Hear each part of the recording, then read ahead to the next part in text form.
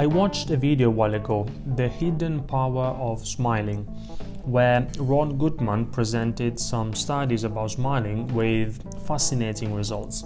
For example, in one study, researchers showed that there is a significant correlation between the degree to which a person smiles and how long and rewarding his or her marriage would be. In another study, they showed a correlation between one's smile and his or her performance in standard wellness tests. And again, they showed a correlation between a person's smile and how much that person would be of inspiration to others.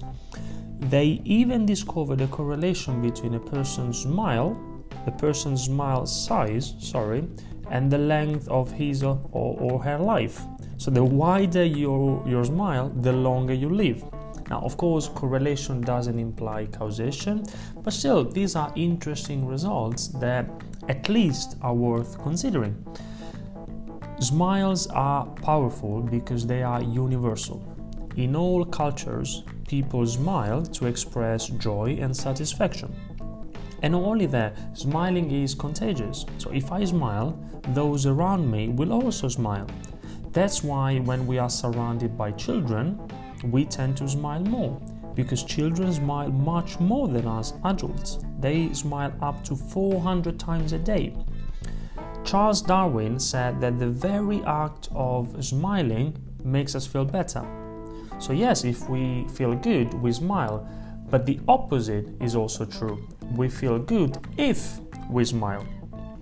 Ron Goodman cited another study that showed how a smile can generate the same level of brain stimulation as 2,000 chocolate bars. And the same study suggests that smiling is just as stimulating as receiving £16,000 in cash. Smiling also helps you make a good first impression. And when you smile, you not only look more likable, but also more competent.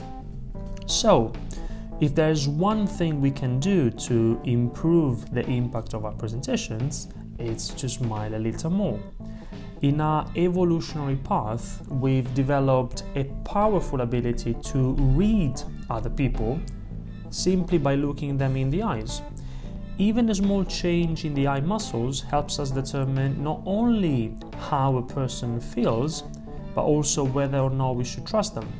And when we present, the audience does that with us. Research shows that when two people look at each other, mirror neurons are activated, which make us feel what the other person is feeling. And so if I'm nervous, my audience will also feel a little nervous. But if I smile to express joy and satisfaction, the audience will also smile. So thanks to mirror neurons, the brain of the speaker and the brain of the listeners are synchronized. And the more we trust the speaker, the more this synchronization is strengthened. And what's the best way to convey trust? Smiling.